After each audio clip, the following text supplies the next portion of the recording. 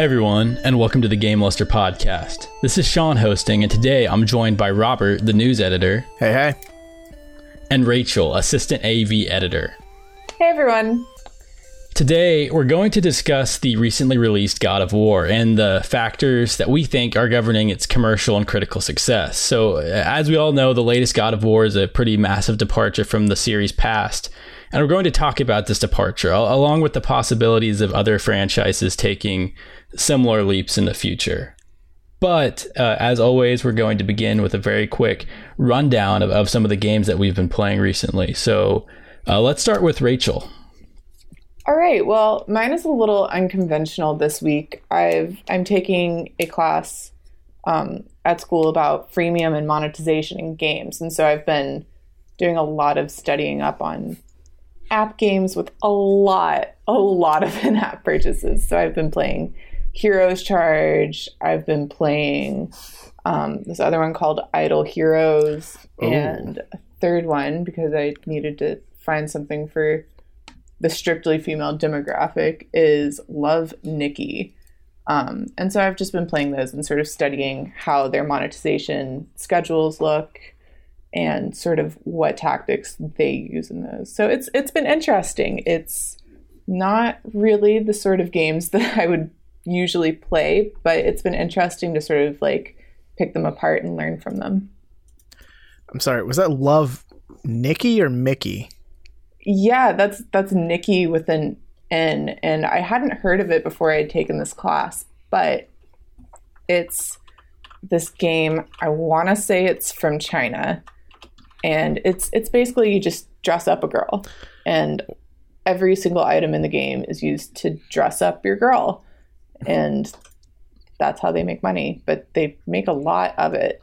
So I've sort of been trying to delve into like why people spend so much money in apps. I mean, for that one, like I just Googled it and it looks like waifu bait, basically. Yeah. And like my favorite thing is that I just Googled Love Nikki. Second thing to come up is Love Nikki guides. Like is this a complex game? Like do you need a walkthrough to figure it out? No, it's not complex at all. It gives you like it's like make sure that you look cute and elegant, and then you have to like select clothes that you think might be cute and elegant. But I guess some people can't figure it out, so they'll go and look at the guide and figure out exactly what clothes to wear. Or like there's some outfits that you have to pay real money for, and they go up to $100, which is wild to me. But you can go on sort of the guides and see like, oh, well, if I want the best score, I can spend $115 and get the set that goes with this outfit. Jesus. Or with this challenge. Never underestimate a waifu. Oh my. Oh, wow. Yeah, it's wild. Yeah, it's a wild game. And so I'm actually writing a paper on that, and I'm also writing a paper on Heroes Charge. Sort of looking at the differences between them, player motivations for spending their hard-earned cash. Like I wonder the demographics, like well, specifically the age demographics of in-app purchases. I wonder what percentage of them are made by kids, basically. You know what I mean? Like versus adults. You'd be surprised how many are adults. Right. It's more than you would think for both of those. Well, I know there's a percentage that is children, but they don't usually log anything under 13 for just legal reasons and privacy reasons. So kids who are buying them under 13 are claiming to be 13. Yeah, that's the thing. Because there's this whole legal structure. I know with iTunes at least, or not iTunes, but the whatever they're calling the Google store Play for Apple now. Oh. Isn't it just App Store, right? Like they just went with something boring. Yeah. I just looked at it. It's just the App Store. Yeah, but they have all these like legal things. It's like don't invade the privacy of a minor. Make sure that everyone's informed about what they might be able to purchase. And I think that came around sort of we did a podcast a while ago talking about some of the regulations for children and games and in-app purchases, and that's sort of a result of that. I'm still in the habit, whenever I have to put into my birthday for an age-restricted content of some kind, it's like I don't understand that I'm now old enough to do that legitimately, and I don't have to do a fake birthday. I'll just like go to the 80s or 70s and put my year for that. I'll just sort of scroll the wheel through until it reaches approximately pretty old. I always do older than I am, but yeah. It is like it's just habit. It's like a weirdly empowering day, though, right? Because like, you know, pop culture has conditioned us to be like, oh, when you're 18 you can vote and smoke, and when you're 21 you can drink. But no one is like, when you're 18 you can go on to M-rated websites for video games. You know, no one really explains that to you, and it's kind of like a weird thing. You just kind of figure out like, oh, I don't need to say I'm from the 20s anymore. Like, right. I can put my real birthday. I don't have to claim to be 130 years old. I remember the first thing that I did when I turned 18 was I went out and bought a video game. I don't even remember which one. I was just so excited to not have to have my mom or my dad with me, because the Leisure Suit Larry. You really went all in. Leisure Suit Larry. Yeah. Yeah, I don't remember. Wink. Might have been Conker's Bad Fur Day. We don't know. It's a mystery. Yeah.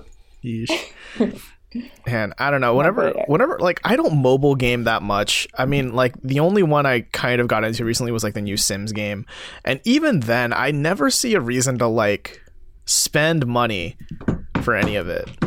You know, because it just doesn't feel worth it. And I almost hate to say this, but like, it's just not. Sims isn't always super compelling for me. I like it, like the novelty of it when I start playing it is like, oh man, it's The Sims, and I make all these places and I make all these characters, and then after about a week I'm like, oh, well, that's right. It. That's it. Yeah. No. Well, and cosmetics are totally like, I'd be way more apt to spend money on cosmetic in-app purchases versus one's accelerators or whatever. Anything that even features accelerators and that type of that is hard for me to play at all, just because it just seems like, you know, just like cheat codes everywhere. I don't know. Yeah, I mean, I remember I fell super hard into this game called Clicker Heroes, which I think is basically the same thing as Idle Heroes that you mentioned earlier, Rachel. Yeah, it's about the same. Yeah, and you know, with Clicker Heroes, it's all about like just click as much as possible until you can do like passive damage, and like apparently like there's a community around this guy for people who are like, oh, what's your highest zone? And you know, it's like kind of comparing, you know, your Clicker Hero, you know, egos. And I just don't like, when I remember when I started playing, there was like a thing you could buy, which was like, just skip 72 hours of your life, like to reap 72 hours worth of rewards of where you are right now. And it's like, dude, that just, why is that an option in a game like this? That's a statement. Yeah. I mean, it's to the point now where I think the devs for Clicker Heroes, like, they're making Clicker Heroes 2, and they're like, we're just going to ask you to pay $30 up front for this game, and we're not going to have microtransactions, which is like cool. I think at least it's nice of them. I just don't know if $30 is worth it. I mean, would you spend $30 on Clicker Heroes? Like today, would you spend $30 on it? You know, I've given it way more time than I probably should have. So like, yeah, I wouldn't feel bad if I gave them $30. But I think that's a really hard sell for someone who's never played an idle game. Like, you've never played Cookie Clicker, you know what I mean? Or anything like that. And you're just like, hey, you should spend $30 on this game. What do? You just click. Like in Call of Duty, you click to shoot. No, you just click things. That's it. It's definitely, like, I think kind of a hard sell for someone who wasn't into it at first. Man. Yeah, I think their main base is probably going to be the people who play Clicker Hero 1s. I can't I think so. Yeah, I can't see many newcomers coming in and being all hype about it. Like, they're not going to be at E3 this year. Probably not. So, Robert, what about you? What have you been up to in the realm of games? Well, let's see. I guess I should plug. I've been playing Lightfall. I wrote a review on that at GameLister.com. You can go check that out at GameLister.com. It's a pretty cool little puzzle platformer. It's very like silhouetted in its art style, kind of like Limbo almost, but it has a lot of vibrant like purples and cool blues in the background, which I dig that aesthetic. And you just play this little boy, and he can create boxes like for him to stand on and jump off of. So you don't like, how do I phrase this? You basically create your own platforms as you platform. So there's always like a different, like there are many ways to solve any single puzzle or get across any single chasm or climb any tower. You know, it's kind of more of a, like you have to think about things to find the fastest way to get through them, because it's also a speedrunning game. But I don't know, I'm a fan of it. It's deceptively simple, like it's easy to get, but then it's really hard to like actually get good times and speed through things. And it gets I appreciate games like that it's like easy to pick up, but you'll spend a long time trying to just figure out like, what's the way I can get to the next best score? Okay, how can I do this a little better? Yeah, 100%. And it's out on PC and Steam right now, or and Switch. And it was really? Like, it was featured in one of those Nindies, like Nintendo Directs, where they were like, hey, here are all our indie titles coming to the Switch. So I don't know, I hope that game does well. I think the team at Bishop Games did a pretty good job at creating a platformer with an actually unique concept and a unique drive to it. And I don't know, I'm excited to see what they do next. Yeah. Did you beat it like all the way? Oh, sorry. Go ahead. Oh, no, you can go for it, actually. Oh, I was just going to ask Robert if he had beaten it all the way through, or like how long has he spent inside of it so far? It took me like 4 hours to beat it, and then I played like a couple more just to like, you know, see how fast I could do some levels. I will say like the last level and the last boss fight are total garbage. Like I hate them so much. Oh no. Because the game does a thing where like the last level is like, you start at a central area and you have to go to 3 different places to hit a switch basically. But each of the paths to those places is basically the length of a full level, but there are no checkpoints. And you die in one hit. So it's just like really hard. It's like a weird difficulty spike that I wasn't expecting. And it took me a long time to get through it. And the main boss... I mean, it sounds unique though. Yeah. And the final boss is about the same way, where it's just like no checkpoints. And it's like, dude, it was 4 or 5 phases long. Which just like, come on, stick to the 3-phase thing. It's a you know, people do that for a reason. Yeah. Did you mention how much this one costs? Oh yeah, it's $15. So, I mean, if you're into that, I think it's worth it. If not, maybe like wait for a sale. Yeah, it's kind of hard to evaluate worthiness for anyone other than you yourself. You know what I mean? Right. But. Yeah, it almost looks like there's, I don't know, maybe Mirror's Edge is a lazy comparison to make, but in the GIFs I'm looking at, kind of that type of thing. Yeah, you're running something over and over. It is kind of like, it's asking you to get into that same flow that you can get into with Mirror's Edge, just in a 2D space instead of a 3D space. So, yeah. Did you... Oh, go ahead. Did you happen to play any Celeste? I didn't. I kind of want to, but also like, I'm tired of playing hard games. Yeah. So yeah, I would wait on it a little bit in that case. Yeah. It's like thematically sets out to frustrate you. Right. Like it's supposed to be annoying. Like, yeah, it's definitely, it's an amazing game if you're in the mood for that thing, but otherwise, yeah. Yeah, I remember reading our review of it on GameLuster.com. And it's, you know, it kind of mentions a lot of like the themes of it and how the difficulty of it kind of reflects that. Right, yeah. But I've also been playing, well, okay, so we're talking about God of War later, but like I've been playing God of War. Should I talk about it? Should I set the stage? No, I'd actually say hold on to that because it's actually you're a valuable commodity in this conversation because neither Rachel and I have gotten a chance to play much of it. So gotcha. Yeah, that would actually be good to hold on to for a second. All right. Well, then I will shout out. I did play Yakuza 6 a lot, like in the 3 days before God of War came out. And dude, that game is so worth it. Like it was my first Yakuza experience. Do you guys know anything about the Yakuza games? Only a little bit. My brother was really into it. Yeah, I've kind of heard about it on Giant Bomb. I think I've watched a little bit of Yakuza 0 being played. It seems really fun. It just Yeah, I kind of want to jump in because 0, from what I've heard, is a good jumping in point, but is 6 as well, actually? So 0 is a good jumping in point because it's like a prequel to everything. Hence the 0. So if you're like super into the story, then 0 is the best jumping in point for sure. But if you're in it more to like kind of experience the gameplay of a good Yakuza game, 6 is easily the best one because it's in the most it's in the newest engine. So it does like the little things, like when you enter a store, there isn't a loading screen. You just walk into the store and it like, that's nice. It just does it. That's smooth. Yeah. So Yakuza 6 is pretty good for like, if you play it, it will spoil like Yakuza 5 right at the get-go because it picks up pretty much like, remember when this happened? Well, here's what happens next. So if you don't want to, like, if you want to experience the story organically, maybe go back and start playing it from the beginning. But also that's a lot of work, and I wouldn't put that on anyone.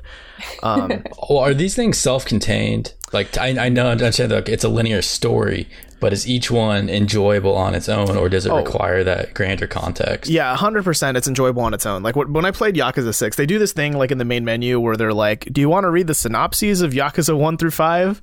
And I was like, yeah, sure. I don't see myself like going through and playing all of them. And I remember feeling like when I was just reading the synopsis of 1, it got to a point where I was like, oh, that seems like a natural conclusion to the story. That's great. And then there are like 16 more pages because like every game is super complicated with like so many, what the twist. Just like a lot of plot points kind of coming together. So there's like a stupid amount of stuff that happens. But I don't feel lost like playing 6. Like there are things that they do reference that happens before 6, but like I'm getting it. It's not so complex that I feel like I don't know what's going on. It's the type of thing where it's probably more enjoyable if you have, because then you're like, oh, I recognize that callback because I'm a devout Yakuza player, right? But not detracting from it if you're playing. Yeah, I get what you're saying. Yeah, I'm actually really interested in that series. I was like the whole debacle with the release of that game is really interesting. Like the amount of time between its release, the embargo lifting, and the time in between its embargo lifting and then its ultimate release with that month-long delay in there.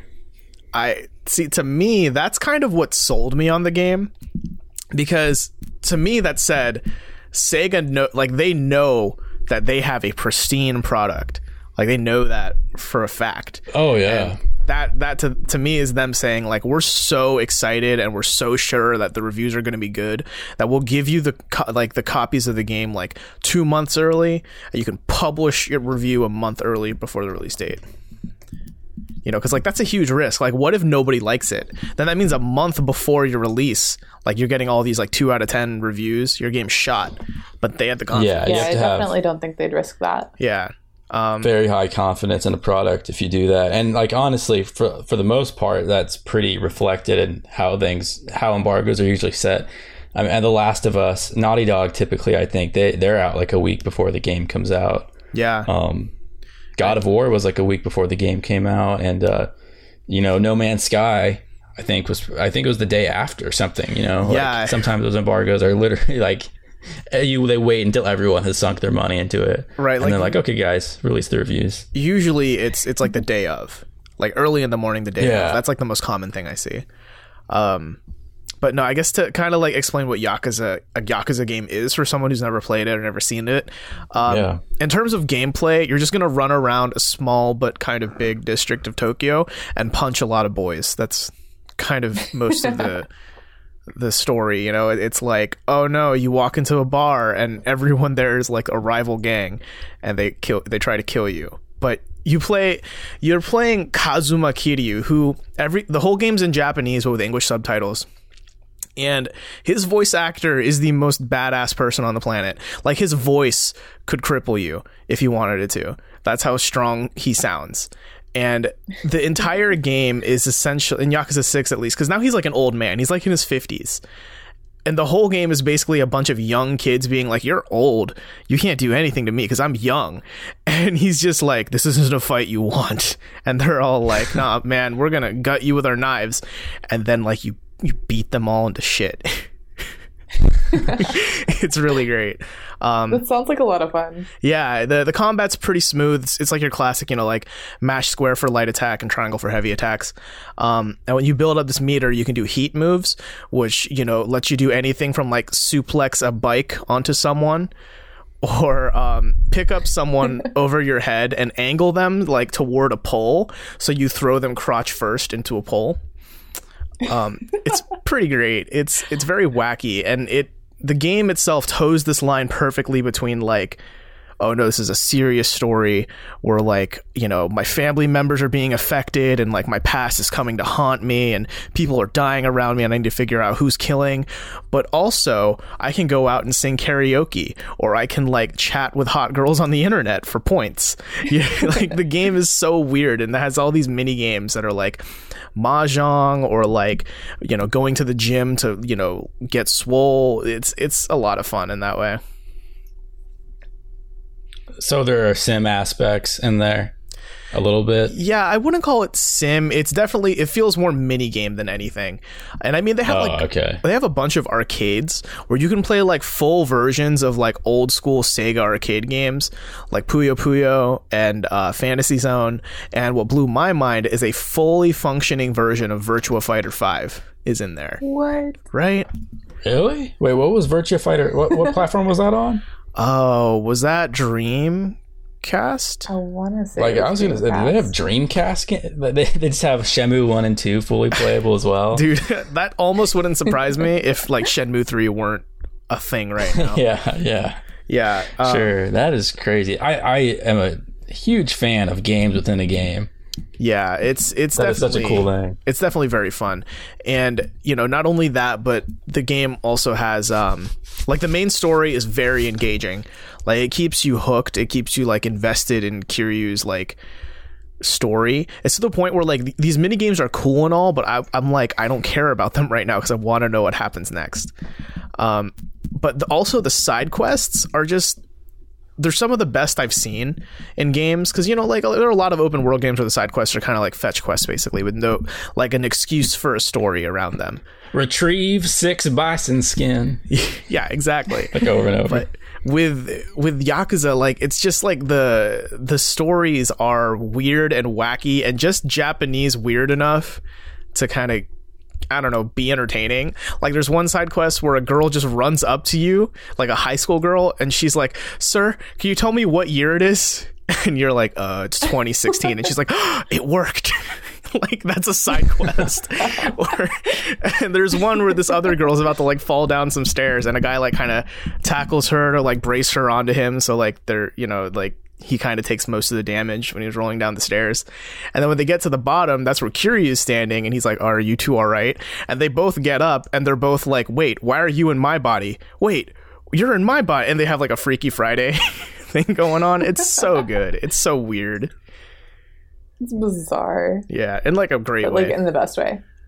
Yeah, I'm actually really tempted to check that out now. I've kind of been pushing it off. There's just so much right now that it probably is going to be a bit until I check those out, but I'm really wanting to. Everything I've heard is really glowing of them, and it sounds like the series is gaining a little bit of track. I mean, I really hadn't heard of it until recently, and there's 6 entries in the series, so hopefully it's starting to do well in the West and has a long future ahead of it. Yeah, I mean, like Yakuza Kiwami 2 is coming out in August, which is basically a remake of Yakuza 2, but like in the new engine.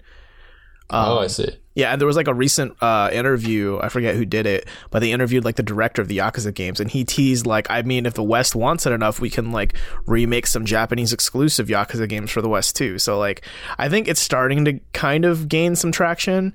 It's definitely been overshadowed by like God of War this past week or two, but it's finding its audience in the West for sure. Yeah, that's awesome. So I've been playing 2 games, the first of which I won't spend too much time on just because it seems to me that, Robert, you recently were on a podcast that discussed this in detail. I'm continuing to play Dragon Ball FighterZ. Oh, yes. Nice. Yes. Nice. Yeah, I'm tapering off a little bit just because So like when I first started playing, which I think I talked about this in another podcast, it was just like I was losing every single game, and I eventually put in the time to where I actually was getting a little bit better. Like I think my console win rate, like it might be a little bit over 50 or so. Like I got to the point where I was doing pretty okay online, but I'm sensing diminishing returns a little bit, in the sense that I'm still playing kind of the same amount, but I'm definitely not getting that much better. Like I'm kind of capping out at a certain point, and I feel if in order to break the plateau that I'm currently barricaded from, it would require like more effort than maybe I'm willing to put in, or that I really consider worth it.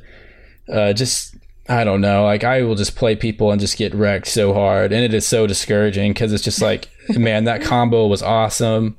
It looks like something right out of the anime. Yeah. But that literally, to do that in an actual game would require so much time in the lab, because like I could do the combos on my own versus the computer, but actually doing them in a game versus another person, it's just I don't know. It's just getting to the point where I'm like, I don't know. I've played enough. I've played, I don't know, probably 30 or 40 hours of it. And it's like, I don't know. Do I really need to do this? Do I really need to do this anymore? Or is it just going to become a sunk cost of devoting myself too much to something that I'm no longer having fun with, because I've kind of maxed out where I can reasonably get to. And then all my games I'm playing are like, I'm just getting stomped really hard. And I'm kind of like mixing up.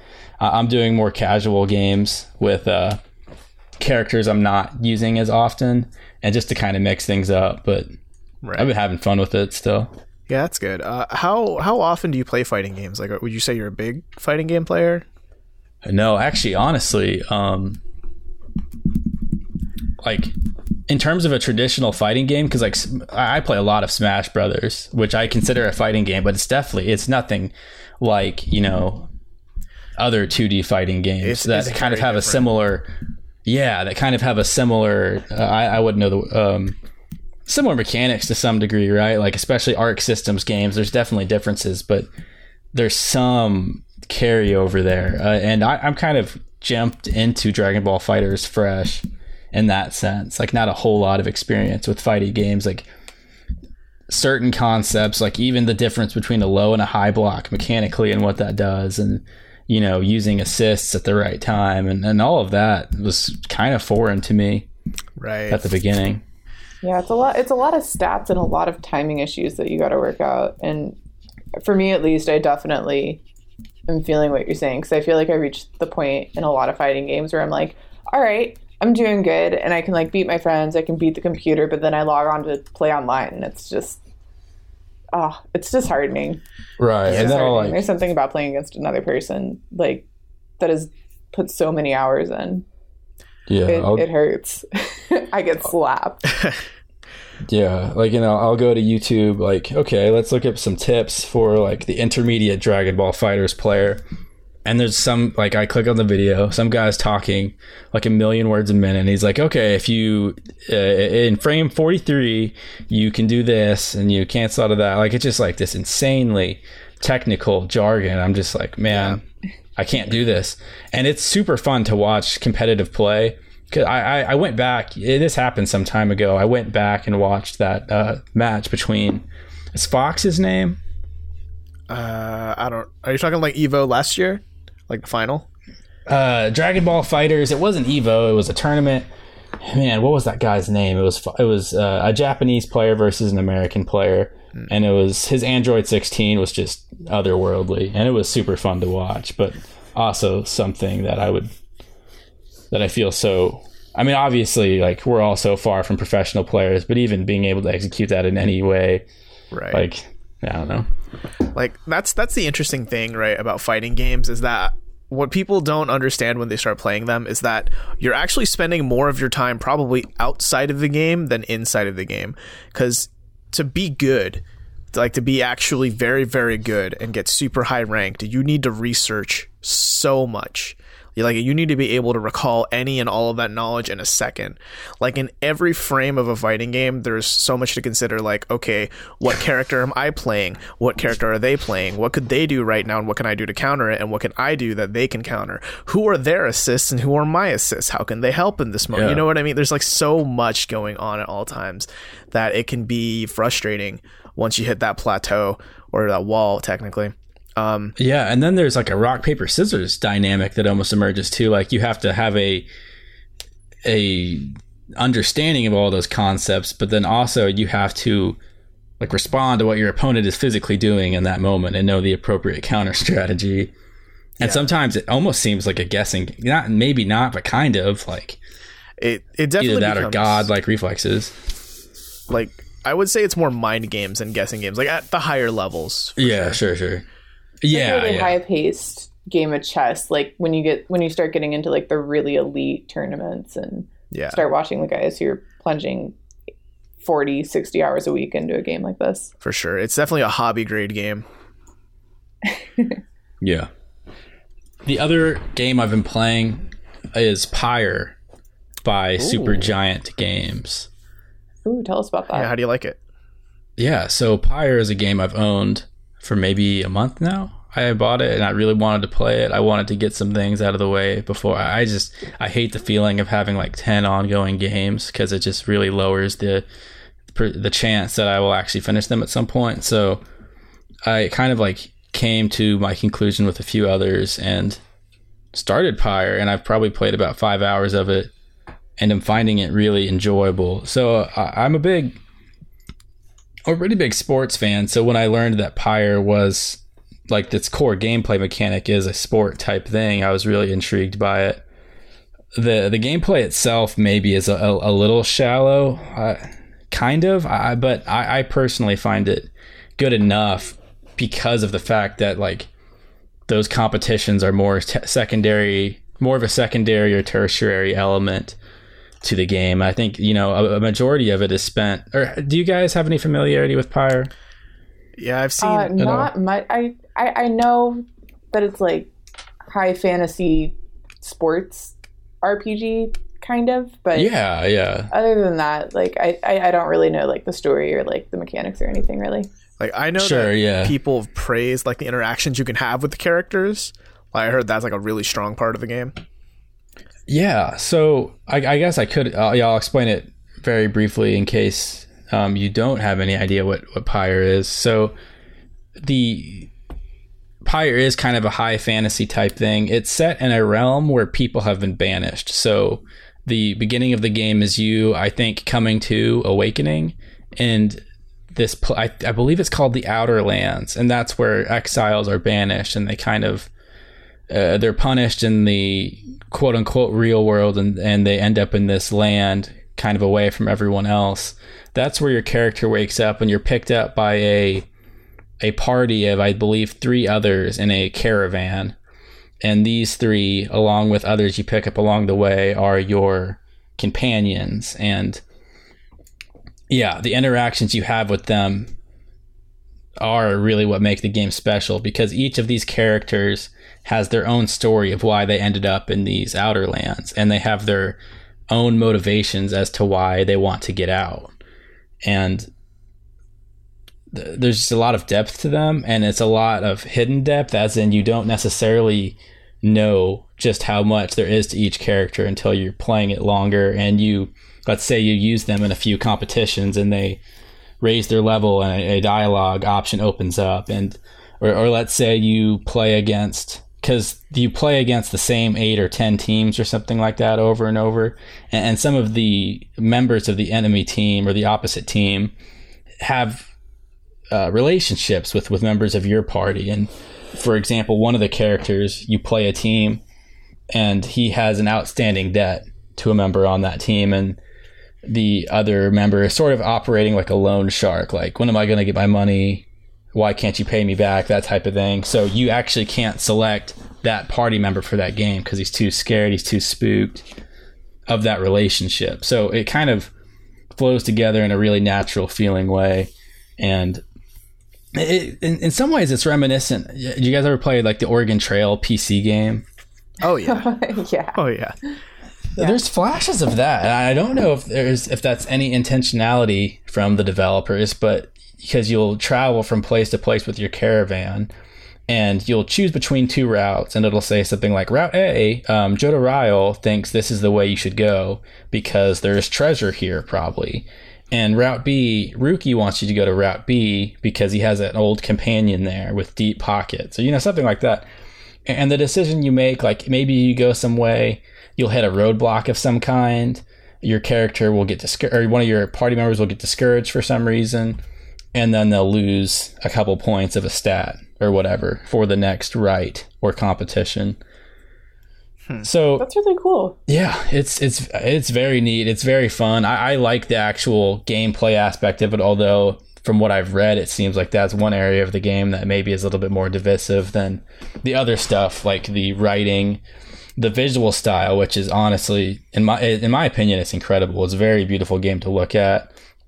And the varied soundtrack. There's so many different songs in that game, and I feel like I've hardly heard the same thing twice. There's a song for each enemy team. There's a song for each member of your party. There's a song seemingly for each region.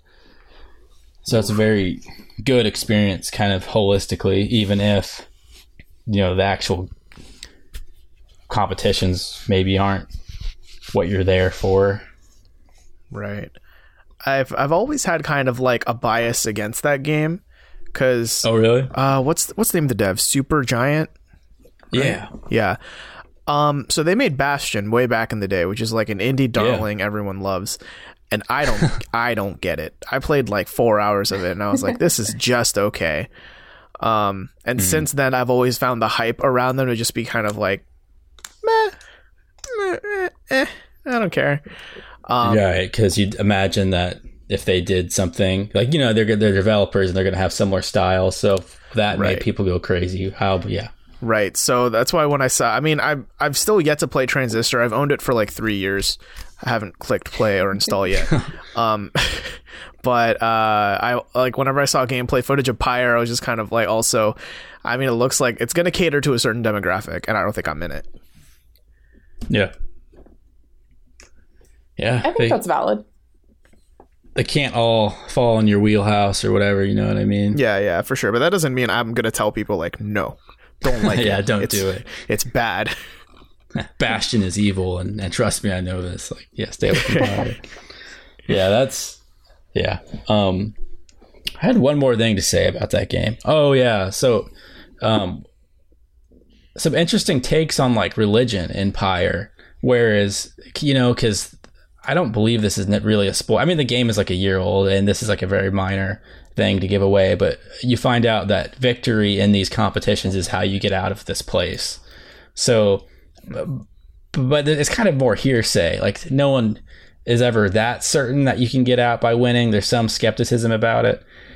And in some ways, their slavish devotion to like the competition, I've read some pieces that kind of liken it to like their relationship with the sport, their relationship, like their faith in the sport is sort of like a parallel attempting to be drawn with a faith in religion, sort of. And it's kind of like, it's been broken down in ways so much better than I could like explain right now, but there are some interesting undertones I think the game is going for too that kind of make it transcend what it is on the surface. But yeah, I do like it when games do that.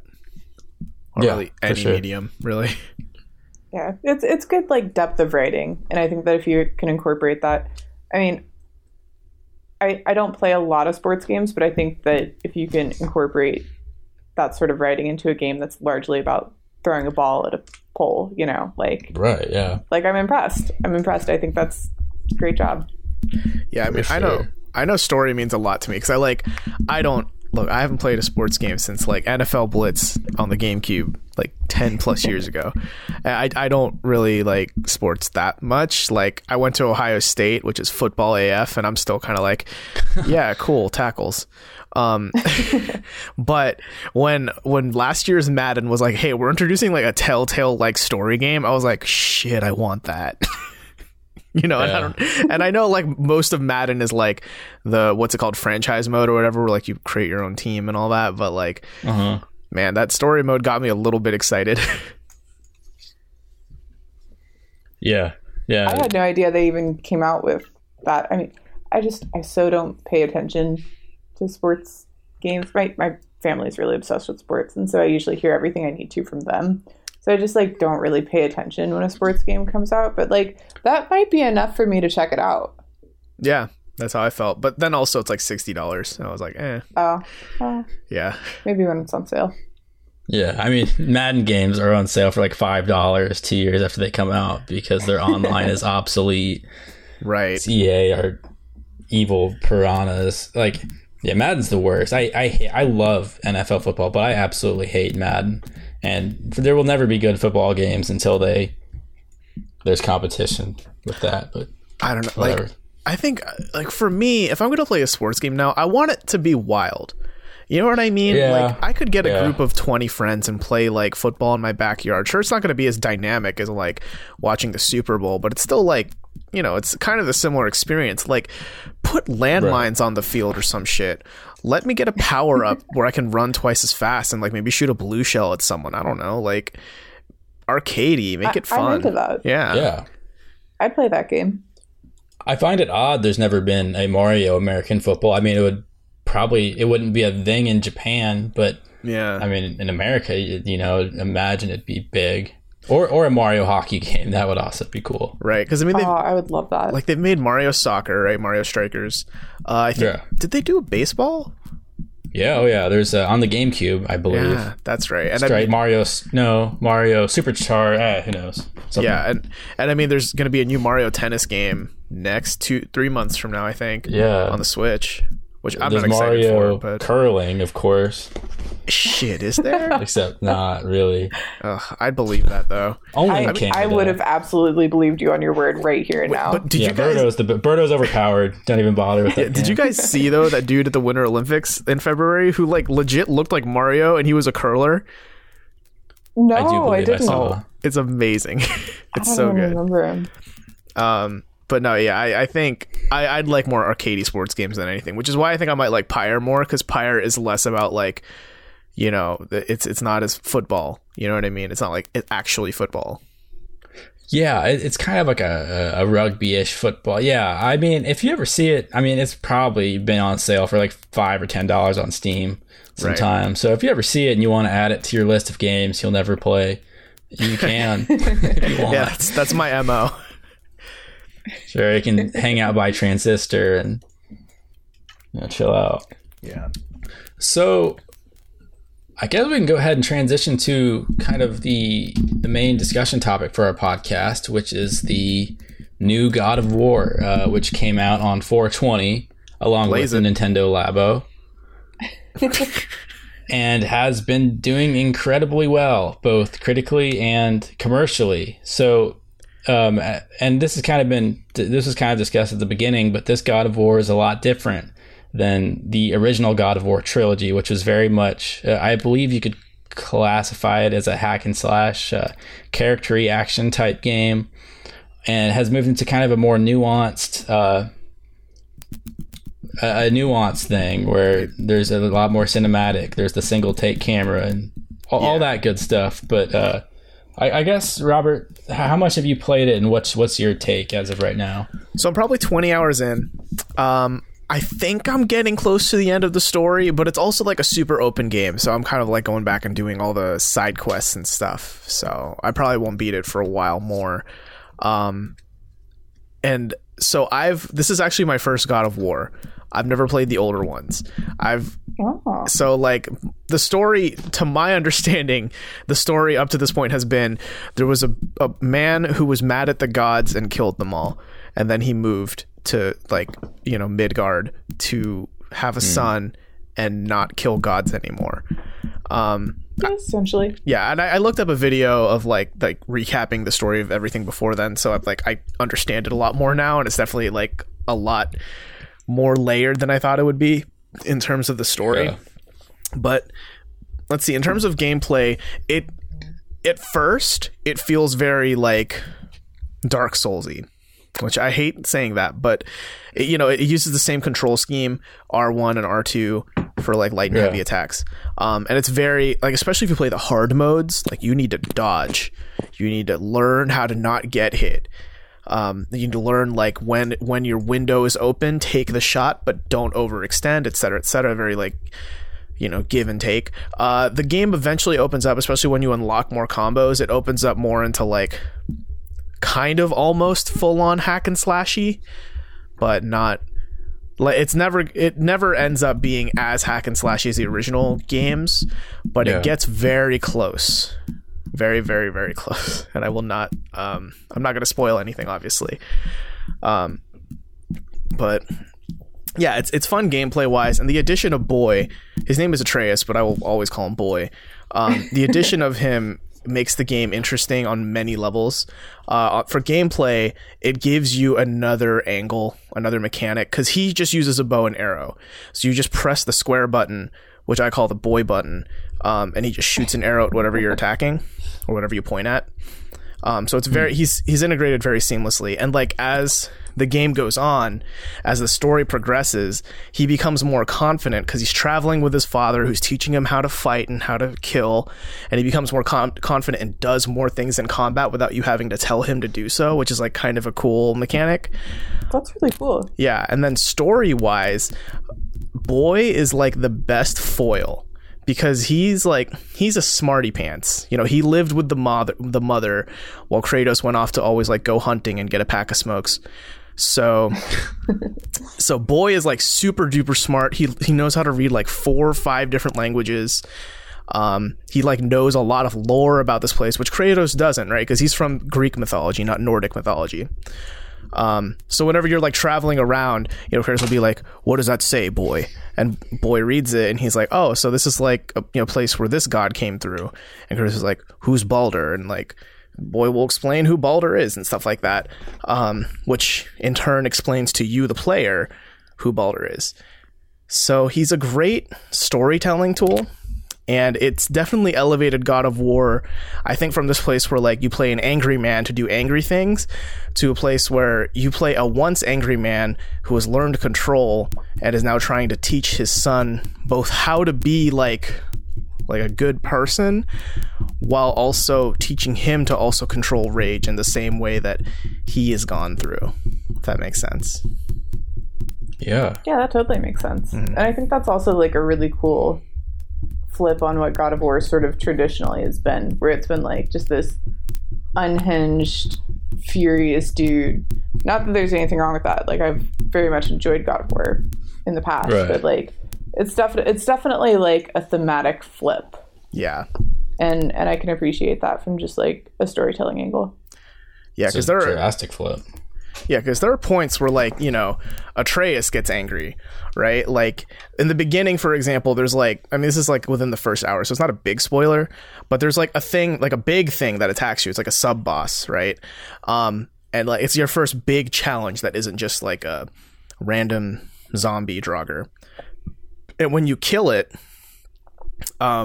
Atreus kind of runs in from off screen and like grabs his knife and keeps slashing at the corpse. It's like, "You think I'm afraid of you? No, we killed you because we're super strong." And he's like obviously freaking out a little, right?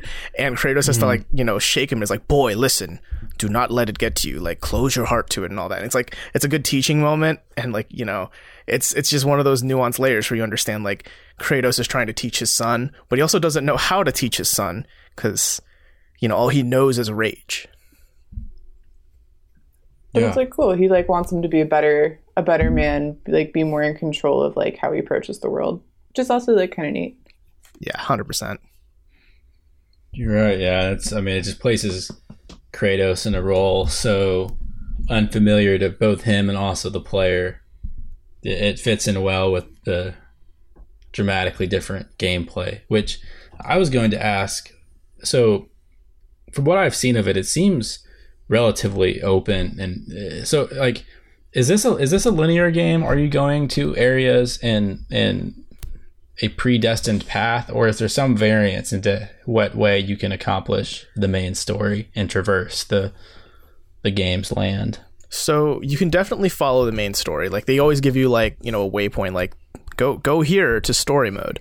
But you meet a lot of characters along the way, especially like the people who upgrade your weapons, and they tell you like, hey, you know, I heard like there's a thing in this place where I can like make your weapons even better if you go here, but you don't have to, I guess. It's up to you.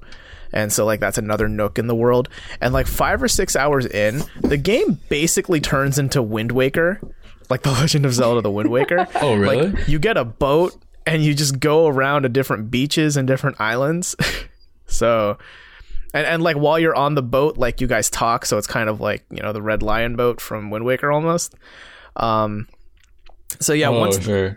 Yeah, so once you get the boat, like, yeah, sure, you can just like go straight to the main story if you wanted, but you can also like explore the Lake of Nine, and there's so many side quests, so many little nooks and crannies, a lot of loot to get and all that. I mean, I appreciate that, because I always wanted to spend some more time as Kratos, kind of like off duty, you know what I mean? Yeah. And it sounds like that's definitely giving us the opportunity to explore that side of him a little more. In the original trilogies, like that genre of game is so ill suited for world building, you know what I mean? Yeah. Outside of text dumps, like there are ways you can convey the elements of a world in a genre like that, but it's not like, I feel like organic is such an overused word, but it's not, like, as opposed to a game where you're able to idly or more calmly wander around and take things in. You know, even just the change in camera perspective, I think, does a lot to just kind of the auteur vision of the game, like how they're presenting you how they're presenting you the game almost. And God of War is so ripe with, like, I mean, they're pulling from such a rich mythology and they're intertwining it so well with this, you know, it's partially real, it's partially based on real mythology, it's partially based on its own, and it blends together in such a good way, and it's awesome that they can showcase it like this, you know. Yeah, it's super cool in that way. And my favorite thing about the side quests is, like, in some ways they're world building, but most of the world building is usually like when you're riding around in the boat from place to place. Like, you know, Boy will ask you like, "Hey, tell me a story," and and Kratos is like super. I don't know if you could tell, but he's super bad at telling stories. And like, you know, at first he's questioning like, "Why do you want to hear stories?" And Boy's like, "I don't know, to pass the time." And he's like, "Okay, have you heard the tale of the tortoise and the hare?" And the boy's like, "No, I haven't." And he's like, "Okay, so there's a hare who's very confident over cocky in his speed, and he believes that he could win any race. The tortoise is calm and steady, and he calculates everything. And they wager against each other in a race. The tortoise wins." That's how he ends the story. And Atreus is like, "You're not really good at this, are you?" That is funny. Yeah, and then in other ways, the side quests, like rather than building the world, it builds on the relationship between Atreus and Kratos. It's a lot of like good storytelling and good like you know, a father teaching his son lessons, even if it is like in the roughest of ways. Like there was one quest I did where like, you know, Atreus, like you're going through this mine to like find a treasure or something, and Atreus is like, "Oh man, I wonder if it's like around this corner, around that corner." And you know, Kratos is always like, "Temper your expectations, boy. Expectations only bring disappointment." And you know, as like the quest keeps going on, Atreus is like, yeah, I know, temper my expectations." And like, you know, it feels very much like a 10-year-old learning from his dad, you know. Yeah, it's very cool. When you're uncovering, so I guess so you said Wind Waker is probably the most viable comparison, and that there's these secondary experiences you can seek out, but they're not are there places that you don't necessarily have to visit to finish the game, or would you eventually kind of go everywhere and just completing the main story? You could go to the main story and just do the main story, but you would miss out on quite a bit of the game. Like, there are a lot of side quests you just pick up randomly. There are a couple side quests directly related to the blacksmiths who create your weapons. And then there's a couple, like, treasure maps that you find. So it's like, you know, they give you a riddle and you go to a location to find a treasure. And then there are, like, 8 or 9, like, secret boss battles that are, like, super duper hard. Like, I tried to fight one and I just, like, after 10 tries, I was like, I'll come back later. So, there's a lot of side stuff to do, but it's not like, to get the secret true ending, you have to do all of that and then, confront the final boss or whatever. Yeah. Well, yeah, I mean, I'm very excited to finally get my hands on it when I do. My only experience with the series was a little bit of God of War 1, and I beat God of War 3 sort of recently, and I liked them a lot, but I think this will be a lot much more up my alley, probably. But I guess kind of a question that we wanted to explore a little bit in this discussion was, so what other franchises, or what franchise would you guys like to see reimagined to the same degree that God of War was recently? So, and we've seen other, God of War is just one example. I think Resident Evil, pretty big change with Resident Evil 7. Basically that same level of development and change. Is there anything that sticks out to you guys as like, this franchise should continue to go on, but it requires a tweaking, kind of similar to what we're seeing with this one? Rachel, do you want to go? I feel like I've been talking a lot. Yeah, I guess I'll go first. This might be an answer that's a little tired, and no, I'm just gonna go for it anyway. I would love to see Destiny tweaked. Like maybe give a little more storytelling. Like I think just that it might be so cool to see Destiny as like closer to like a Mass Effect or Witcher style game where you're like delving into the stats of your gear and you're like really uncovering the world. I feel like there's a lot of like not real opportunity to explore that too much in Destiny, and like I might be wrong about that because I stopped playing Destiny 2 pretty early on, but I really like the world. I'd like to see something really cool come out of it, and I just think it would be really fun to get to explore that in like a different way. It seems that I've heard a lot about Destiny in that along the veins of like there's so much cool stuff here, there's so much cool stuff in Destiny, but it is like not well broadcasted necessarily all the time. Yeah, I would agree with that, at least from my experience playing Destiny 1 and a small amount of Destiny 2. I think that there's a lot of cool like items and a lot of really interesting lore to uncover as far as like the backstory of this world goes. Like it's clearly a very rich world that they've thought up and that they've been working on for a really long time. And I just, it almost seems like a waste to me to hide it all away. Yeah. I kind of agree. Like I never played Destiny 1. I did play Destiny 2, like they had this beta where you can go up to like level 8 for free. Yeah. And I played that with a friend, and my experience with playing with that friend was he was stopping by to look at everything, and he was like, oh wow, like these landscapes are cool. And for me, I was like, I'm just going to the checkpoint, I'm going to the marker, I'm doing the thing, shooting the baddies. Like it's a weird game where like I would love to look around and like actually experience this world, but the story is doing nothing for me to like slow down and give a shit. It just feels like Diablo, or it feels like basically Diablo. I can't think of any other looter right now because I'm doing a brain fart, but it feels just like you're funneling yourself into this, like just go here, do this, hit that switch, shoot a bunch of people, get your loot.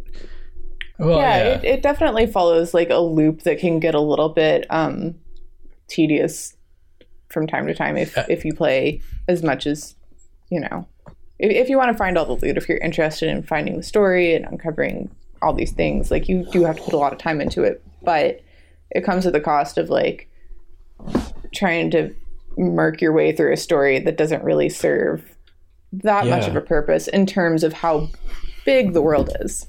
100%.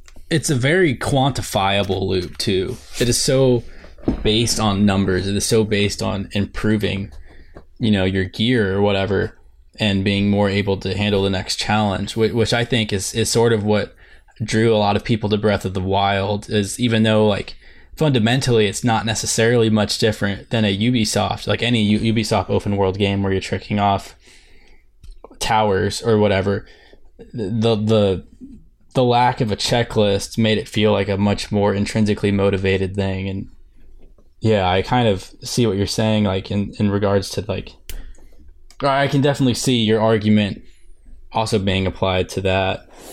Yeah, and like you were saying about like it being all stat based, and you know, you delve into like upgrading your weapons and upgrading your armor and upgrading your materials. Like I think that would lend itself really well to a more RPG style of play, where you sort of have that freedom to really like investigate your gear. Yeah, I agree.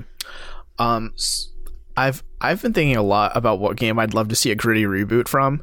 Like I'm thinking in the vein of like I know that the new God of War isn't a reboot, but like, you know, it's a reboot in terms of theme and feeling.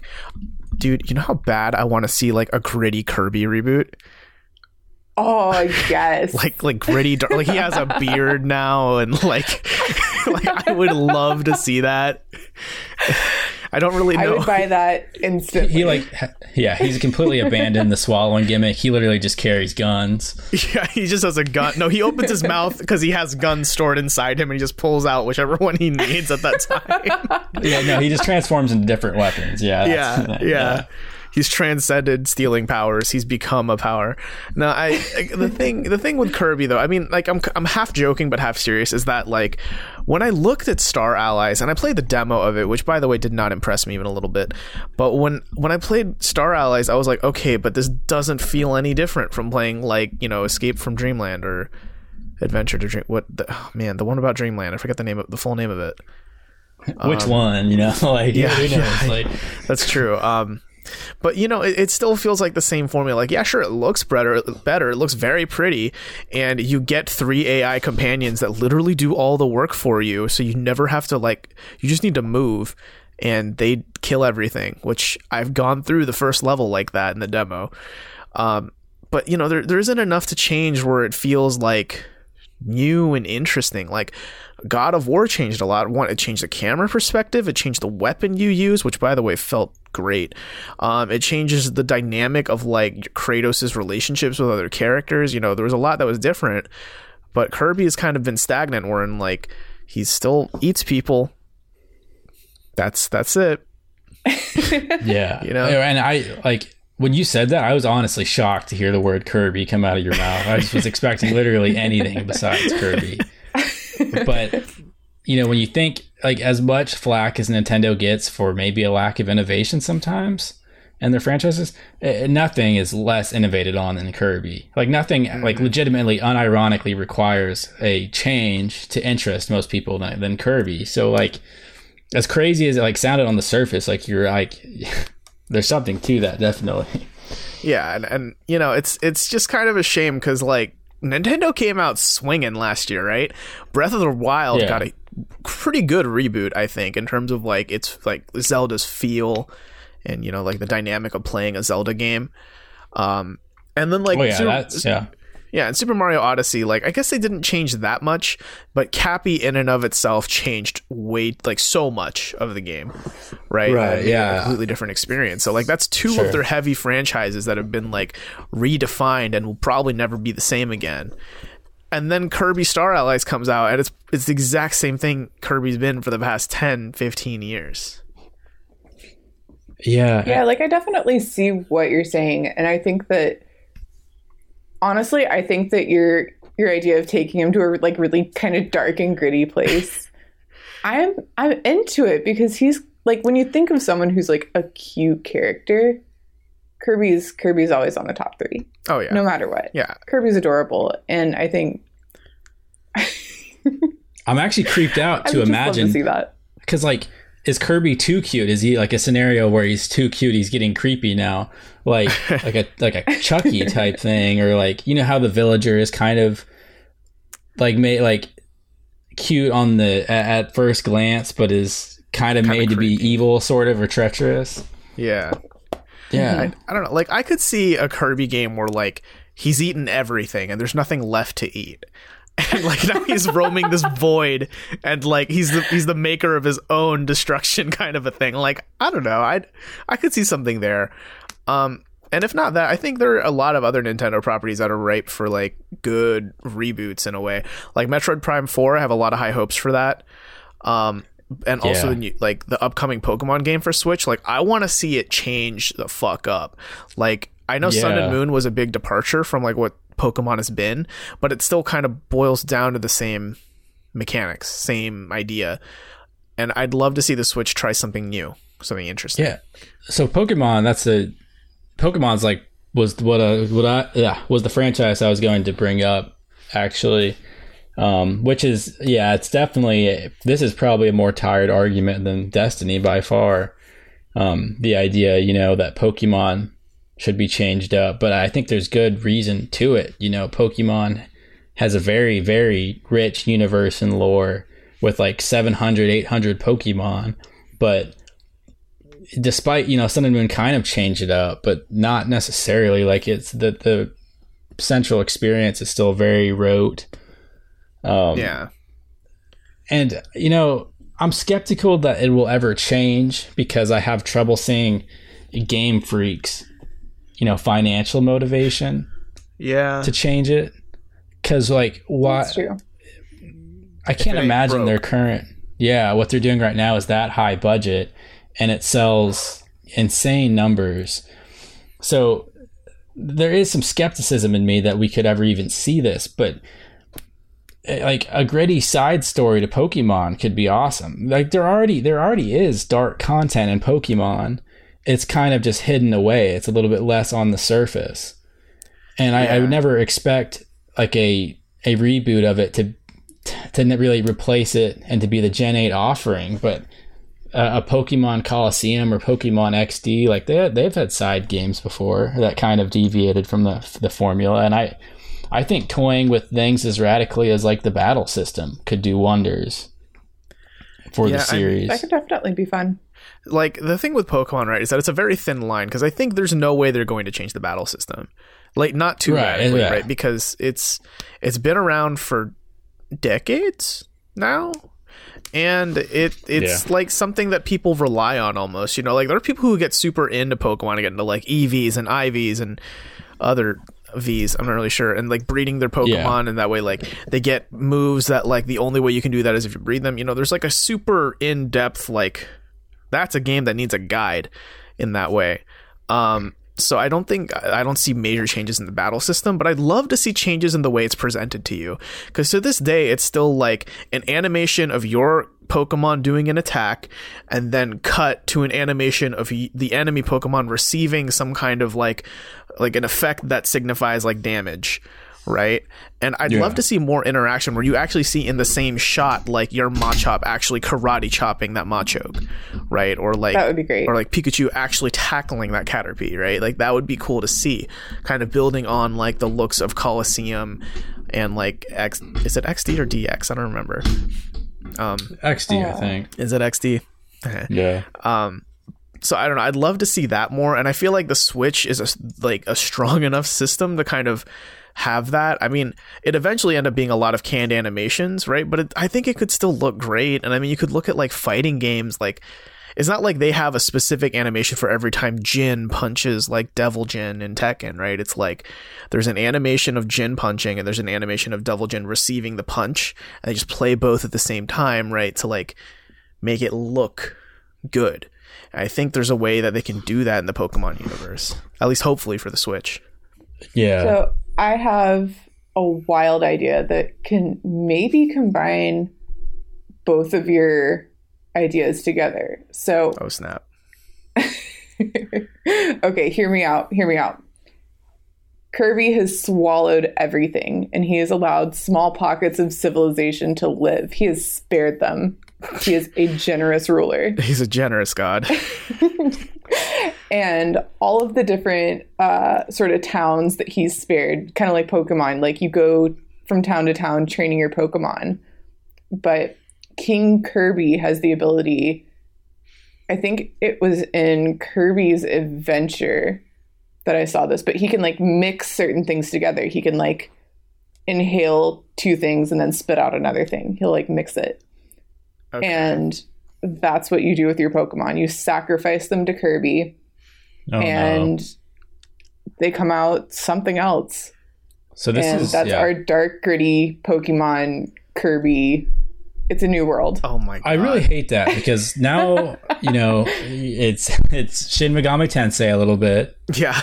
You're fusing it's Full Metal Alchemist Brotherhood or Full Metal Alchemist a little bit with some, I can only imagine the horrific chimeras that would emerge from like, whatever, like a Gyarados and a Jinx together or whatever unholy combinations, you could put together. I think the way to bring that home is give Kirby teeth. So he doesn't just suck them up. There's like and then he spits it out, and that's just like, oh man, that I think would bring it home. Oh no. Oh man, like the remains he spits out eventually coagulate into something kind of resembling a living being. Yeah, some kind of Pokemon, some new Pokemon. Oh. Have you ever seen the picture of Kirby when he takes his shoes off and it's just human feet? Oh yeah, that's weird. It's like Disney characters when they take their gloves off. If that's canon, I'm quitting video games forever. Yeah, Kirby's actually a human. He's just a very small human. Yeah, man. Yeah, I don't know. We'll see. I'd like to see. Yeah, I mean, there's no reason to really think it will happen. But Digimon Cyber Sleuth, if anyone's played it, it's a turn-based battle system, but it presents information a lot more directly to the player, where you're completing these mystery cases, and each case is being perpetrated by an evil Digimon, and then your encounters with these Digimon are opportunities to learn about the lore of that Digimon. So like more kind of diving into the specifics of like Pokemon, because there's kind of like this interworking system of like what the Pokemon do, like especially the legendaries, but even the smaller ones have kind of funny roles that you don't really realize, and it'd be fun to see that fleshed out more. And something that doesn't really necessitate changing the battle system could present things in that way. Like whether, again, just changing the camera or like the linearity of it could do that, removing badges entirely. And, spin-offs could do that too. So we'll see. I'd really like to see that, but I will say I don't want to see another Pokken tournament. That game was garbage. I'm not a fan either. Agree with that. Cool. So do either of you two have anything else to add to this conversation before we kind of settle things down with a question of the week? I mean, honestly, picturing Kirby with teeth is enough for me. Like, I can't tell if I'd like herbivore looking teeth or carnivore looking teeth more on him. I think herbivore teeth would be a little more awful. Yeah. Have you guys watched Digimon at all? Like, are you familiar with Digimon? No, not really. Okay, I used to when I was a kid. That's about it. Kirby with teeth would look exactly like this one Digimon. Oh, with the carnivore teeth. I think herbivore would be worse, honestly. Like the rounded, like molar type things, like wisdom teeth. And he's like grinding things down, gnashing. Yeah, I mean, that's terrible. All I have to add is like, go play God of War if you haven't played God of War. There's nothing quite like yelling at a boy as a Greek God of War. That checks out. Yeah. Okay, so this question, I thought this up, very, very quickly before we started this, but I'm interested to hear your guys' perspectives on this. So, okay, imagine a world where today you can be given the money I'm going to assign to this, $100,000, okay? You can get $100,000 in cash form and credit. In any form, you're guaranteed to have this $100,000. That's all you get for this, though, okay? And the stipulation is that you have to attentively watch the movie Marley and Me 4 times a week for the rest of your life. 4 times a week. Do you take the money? Attentively watch it. That means no phone. You sit there and you watch Marley and Me 4 times a week, but $100,000 tonight for the rest of your life. Like until you die. Marley and Me? Until you. And die. I'm only getting the $100,000 once, or is it like a yearly bonus? It's a lump sum right now, so you cannot negotiate with you have to negotiate with your future self. Like I would need enough money to make sure I can live off it the rest of my life. I don't think 100,000 is enough for that. Yeah. Okay. I think that maybe if I was getting paid $100,000 a year, I might think about doing it. Well, then it's an extremely easy career, right? At that point. Well, because I mean, all you have to do is bear through with it for what, 10 hours a week? Yeah. So that's why I figured like 100,000. Because if you get to $1 million, like you can realistically, you can find a way to, you can get buy a $300,000-$400,000 house, never have to worry about a house payment again. You can basically take care of a lot of your life. 100,000, you might be able to pay your student loans. You might get a nice car, but it's not permanent. It won't do you the rest of your life. And your Marley and Me obligation will outlive your 100,000. Exactly. By a lot. That's why I'm thinking like at least a recurring sum or a very large lump sum. Because the only upside I see to sitting there and subjecting yourself to a sad movie 4 times a week is... So... Let me tell you a little story. There's a local theater here in Columbus, Ohio, that does a thing on Groundhog's Day every year where you can like buy this ticket. I think it's like $50, and you have to stay in the theater for 24 hours and watch the movie Groundhog's Day over and over again. And if you do it, you get like free movies for a year, or like you get a lot of money for like watching movies for next year. One of my friends did it, and between every screening he'd tweet like live updates, and it was in like the 20th or 22nd hour he tweeted out, guys, I just had an epiphany. Hot dog and cool cat are exact opposites of each other. And and I feel like subjecting yourself to the same movie 4 times a week is a slower but still similar version of reaching this higher understanding of humanity that I think he achieved in that 20-hour period. And like that's a good payoff, but I still don't know if it's worth 100,000. Would it be epiphany or would it be madness? Both. I mean, they're one and the same. Yeah, that's a good point. So like, what would this do to your opinion of dogs? Would the sight of a golden retriever trigger you, or whatever breed Marley is? Would you be able to watch movies for fun, or would the medium be killed for you? Like, how many social obligations would you be cut off from? Sorry, I can't tonight. I have to go watch Marley and Me for the 4th time this week. Yeah, but it's our wedding. I know, but I've been doing a lot of other stuff this week, and I need to watch this. I'm like legally fantastically obligated. I also want to know, like who's the enforcer for this? Is it someone I'm afraid of, or is it just like, oh, you gotta? It's Owen Wilson. Oh. Wow. Oh no. Yeah, if you don't, you just kind of hear him like in the random corners of your home, just like, wow. Wow. Every time you go to sleep, he just stands there and comments. Like, really quickly, so like this reminds me of like an Ask Reddit I read probably a couple of weeks ago, and it was like, would you sit by yourself in a dark, empty void, like no sound, no sight, for 30 days? It was like for $1 billion or something. So like this, you do this and you're completely good for the rest of your life. But you have to, for 30 times 24 is hours in a dark abyss. You can't see anything. You can't hear anything. You have no perception of how much time has passed for 30 days. You get $1 billion though. So if you accomplish this task, you actually are set for life. Nope.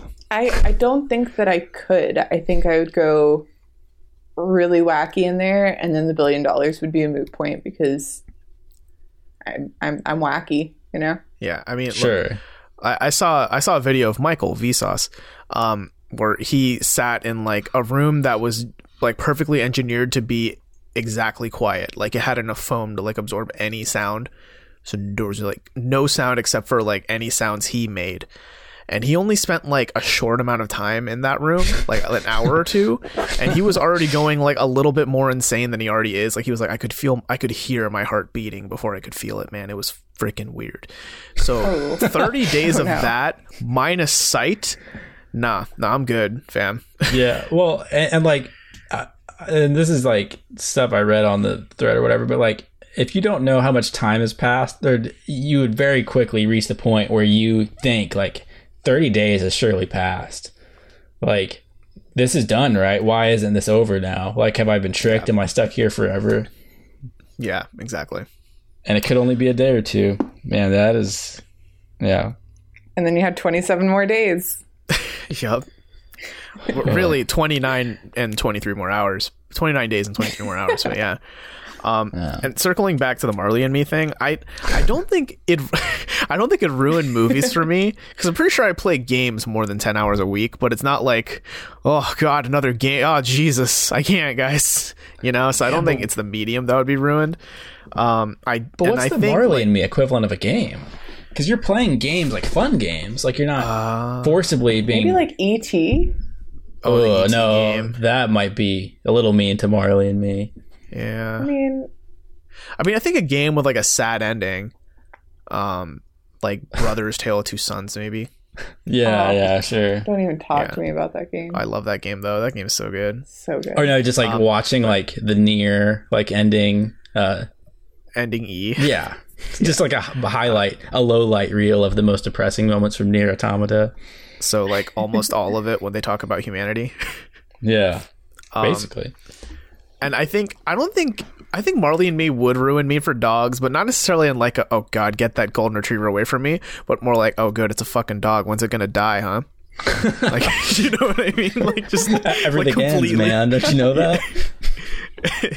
It's just like you're completely immune to ever being excited about dogs, and you just see them in like their worst possible light. Like, oh yeah, you know, those things die after a while. Like a huge dog cynic. Yeah. Yeah, that's terrible. It's funny. Okay, cool. So thank you for listening to the Game Luster podcast. Thank you, Robert, and thank you, Rachel, for joining us tonight. Hey, it's been good. It's been real fun. Now, really quick, would you guys like to share your social media handles for the world to hear? Sure. If you want to talk to me and discuss more about an awful Kirby future, you can reach me on Twitter at Bonfire Raven. And you can find me on Twitter and all the social medias as Pinoptimist, PINOPTIMIST. And you can find me on my other podcast I do called the Tiny Disc Podcast. Sweet. And you can find me on Twitter at Quirky Argonian if you wish to. If you want to hit me up, we can share a Skype screen and watch some Marley and Me if this conversation has wet your whistle for that one. Very nice. Just let me know. Hit me up. Okay, cool. Thank you guys, and see ya. See ya. Bye.